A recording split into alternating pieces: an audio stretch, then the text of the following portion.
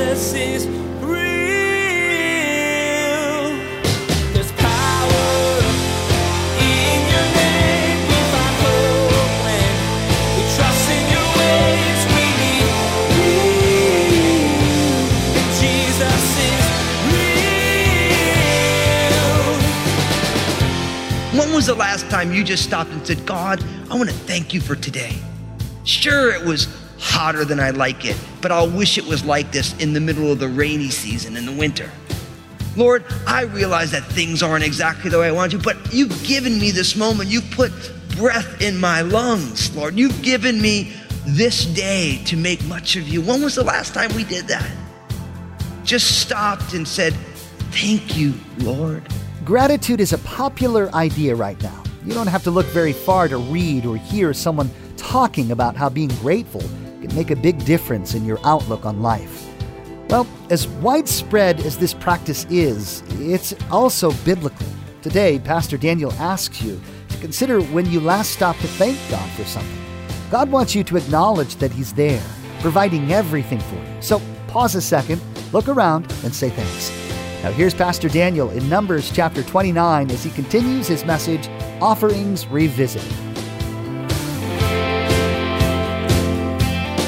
Jesus is real.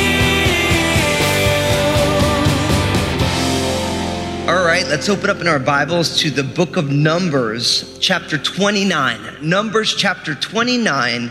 As we continue the study through the Bible, we're in the book of Numbers. So it's the fourth book in your Bible. So you have Genesis, you have the book of Exodus, the book of Leviticus, and the book of Numbers. And we're in our third series here, our final series in the book of Numbers. We're calling this series Preparation because really at the end of the book of Numbers and then all through the book of Deuteronomy, the children of Israel are literally on the border of the promised land, the land that God promised to give to the descendants of Abraham, Isaac, and Jacob after he delivered them from Egypt. And you know that repetition is the greatest teacher, right? When you need to learn something, you need to hear it over and over and over again. And over time, it begins to sink in. It gets down deep into your bones. I remember when I was learning how to play bass as a young, aspiring rock star. And I remember like having to learn the notes, and I'd go over and over and over again, like, oh, what are these notes? And then at some point you're like, oh, okay, I know what that note is. You might not always play the right notes, and I definitely don't, but you know what they are. And God wanted the children of Israel to be reminded about all of the different laws. You have to think that God had given them the laws at Sinai and following some almost 40 years earlier.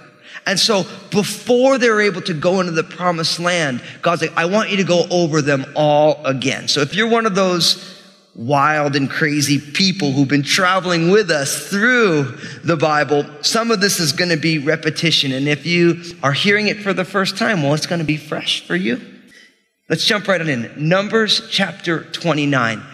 Chapter 28 and 29 goes through all the different sacrifices. And when we saw Numbers 28, we saw, of course, the daily offerings, the Sabbath offerings, which were the weekly offerings. We saw the monthly offerings. And then we also looked at the offerings for Passover, unleavened bread, and the Feast of Weeks, which is called Pentecost. So really, we've already looked at going over again all of the normal offerings that would happen every day, the first day of every week, the Sabbath day, and all the monthly ones and the change of the month, and then all of what we would call today the spring feasts. Now, as we move into Numbers chapter 29, we move to the fall feasts, the Feast of Trumpets, the Feast or the Day of Atonement, and then what would be called tabernacles or booths, depending on your translation. And so we've seen a lot of this already when we looked at the book of Leviticus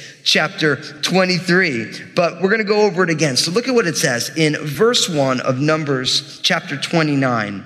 It says, and in the 7th month, on the first day of the month, you shall have a holy convocation. You shall do no customary work.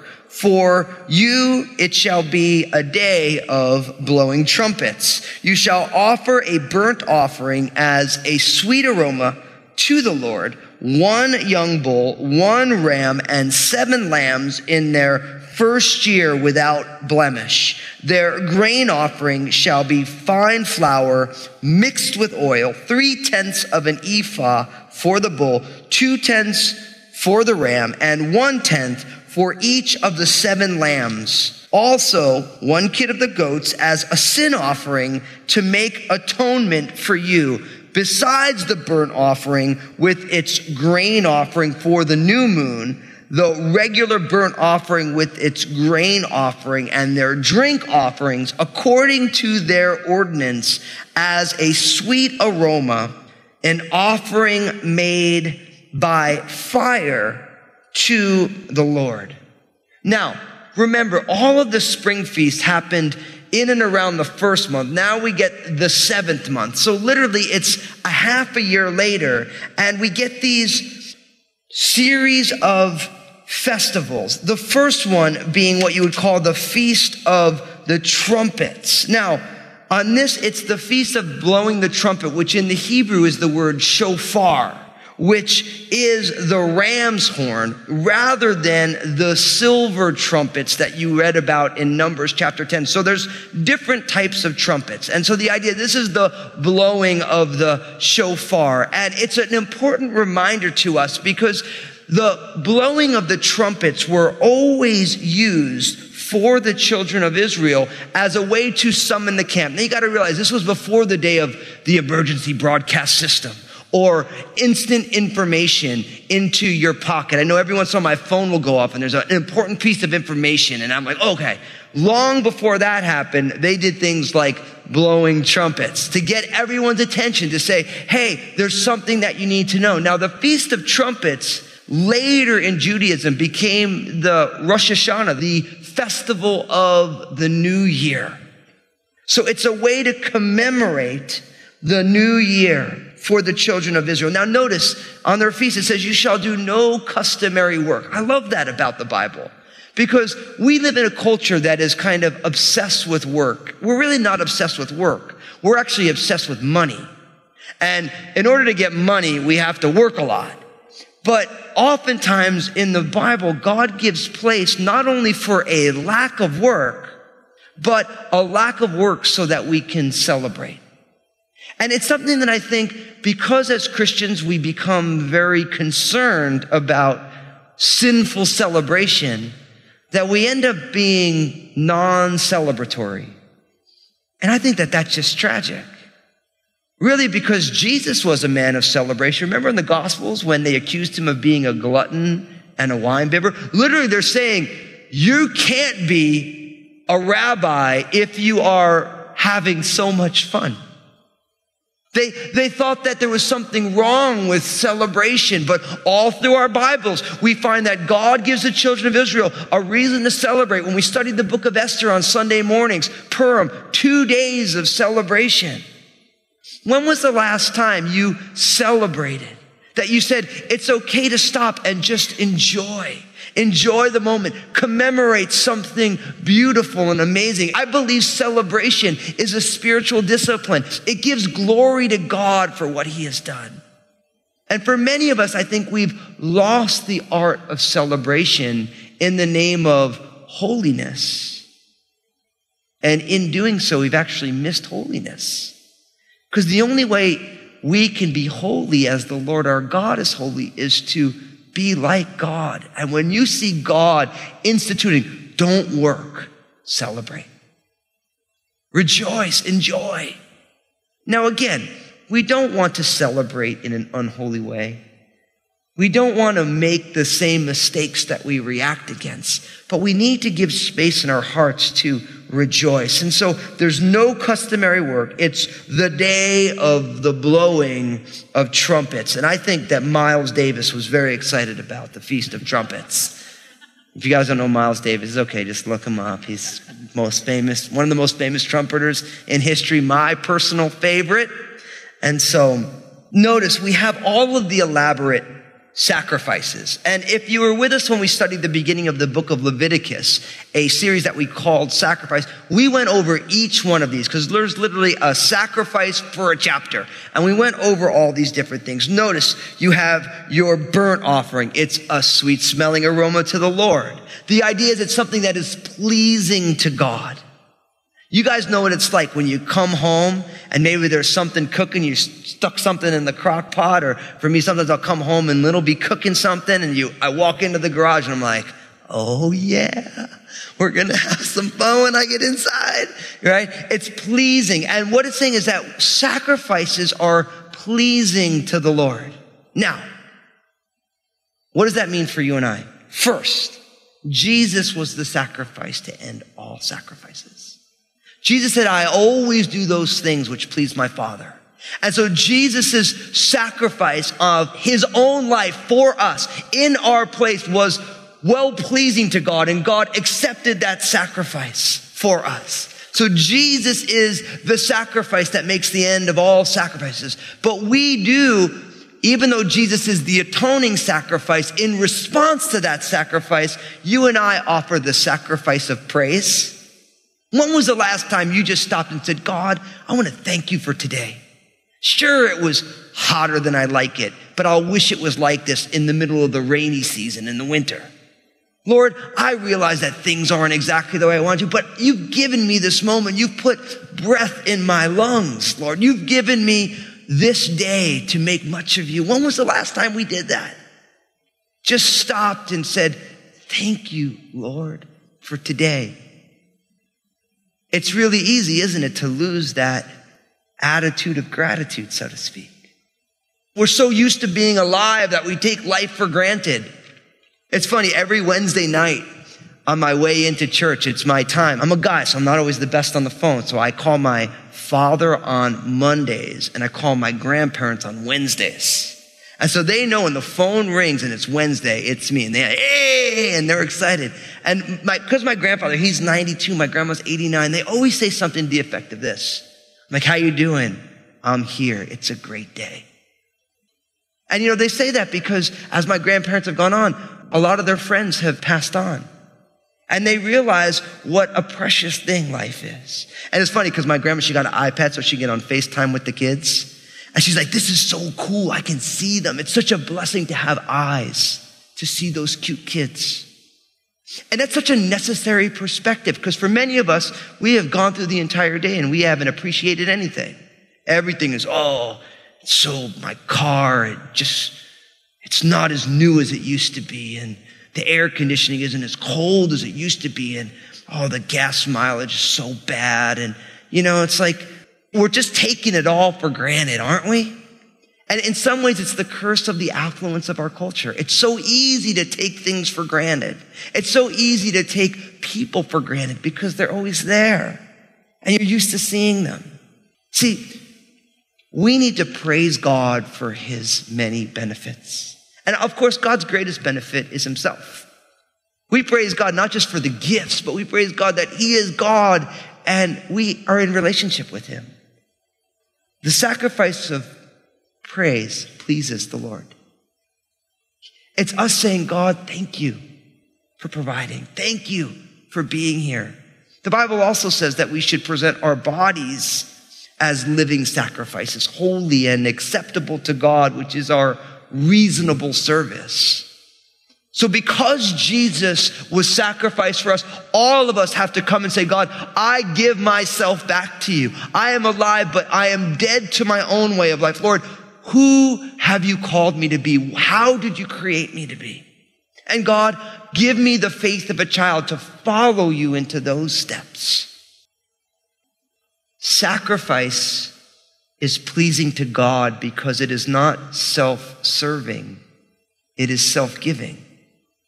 And true love is self-giving, isn't it?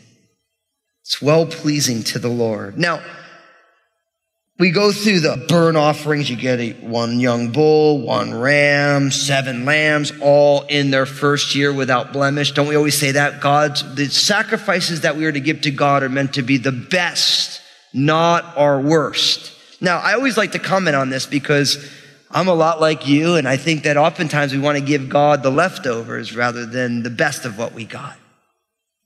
Right?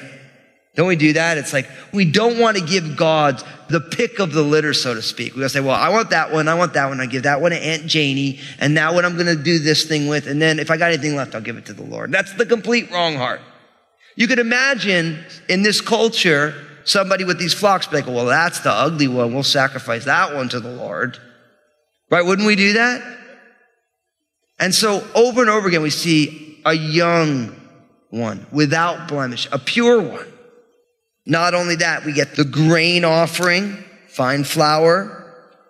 We get the drink offerings and all the different offerings made by fire to the Lord. So on the Feast of Trumpets, we have these offerings. Now, I've shared this when we studied the book of Leviticus, that many people see the feasts of the children of Israel as prophetic as well, where they are types and pictures of God's fulfillment of the sacrifice. And we've talked about this, right? With the Passover, right? Jesus is the Passover lamb. The Feast of Unleavened Bread. Jesus is the bread of life, right? You get the Feast of Weeks or Pentecost, right? It was the first of the harvest. In Acts chapter 2, what happened on the day of Pentecost? God poured out his Spirit, and it was the birth of the church, the first fruits of the people of God. Now, I don't want to overly press that, but a lot of people say, well, we don't have the fulfillment of the spring feast or the fall feast in Jesus' first advent. Maybe will be fulfilled in his second advent. Now, if you go there, then people start saying, oh, well, is the rapture going to happen on the Feast of Trumpets? You know what the answer to that is? I don't know. Jesus said no man knows the day or the hour. So we don't want to overly press this, but it is interesting that in 1 Thessalonians chapter 4, and I realize that some people interpret that about the rapture, other people interpret that about the second coming of Christ, and we're not going to dispute that or debate that right here. And there's really good reasons to hold both positions. If you really study it, we have our preferences in different places, but if you really look at it, you're like, wow. And so it's not as neat and tidy as we maybe want it to be. But that Feast of Trumpets, when the trumpet sounds and the angels go and they reap that harvest of the people of God, whether it's the rapture or at the second coming, it fits pretty nicely. Now, in verse 7, the offerings on the Day of Atonement. Look what it says. On the 10th day of this 7th month, you shall have a holy convocation. You shall afflict your souls. You shall not do any work. You shall present a burnt offering to the Lord as a sweet aroma, 1 young bull, 1 ram, and 7 lambs in their first year. Be sure that they are without blemish. Their grain offering shall be fine flour mixed with oil, 3/10 of an ephah for the bull, 2/10 for the 1 ram, and 1/10 for each of the 7 lambs. Also 1 kid of the goats as a sin offering, besides the sin offering for atonement, the regular burnt offering with its grain offering, and their drink offering. Now you can read about this both in Leviticus chapter 16 and Leviticus chapter 23. Now, whereas the Feast of Trumpets was a celebration, Yom Kippur, the Day of Atonement, was a somber gathering. Now, I need to make a point about this because the book of Ecclesiastes says that under heaven, there's place for a time to rejoice and a time to mourn. There's a time for everything in life. And just as God gives place for celebration, God also gives place for lament. And in order for the joy to come with the morning, sometimes the sorrow has to last for the night. And Yom Kippur was a day of self-reflection. It was a day to look into your own hearts and say, and be honest about who you are and where you failed. It's an important idea because if you read Christian spirituality historically, there's a lot of writers who say before somebody can truly grow into the likeness of Christ, we have to come to terms with who we are. They would call that purgation. We don't use words like it's the purging of ourselves out of our own hearts. But really what it does, a day like Yom Kippur a day of self-reflection where we afflict our souls. They would fast, you would do no work, you wouldn't eat, and you would take a personal inventory. You know what happens when you do that? You and I get humbled.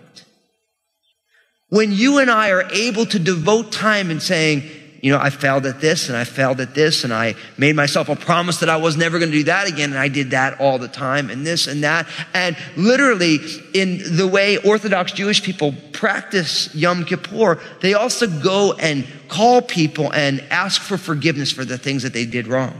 If any way they may have hurt them. I remember when I was a very young church planter in New Jersey, I was 25 years old, 26 years old, and I started studying the writings of the rabbis with some local rabbis and a guy who I met at the gym, actually. And I remember on Yom Kippur, he called me up on the phone and he said, Daniel, my pastor, that's what he called me, his pastor. He's like, I never thought I'd have a pastor, but you're my pastor. He's like, I want to ask for forgiveness if there's anything that I've done that offended you or hurt you or dishonored you. And I was like, oh, Michael, I'm like, come on, bro.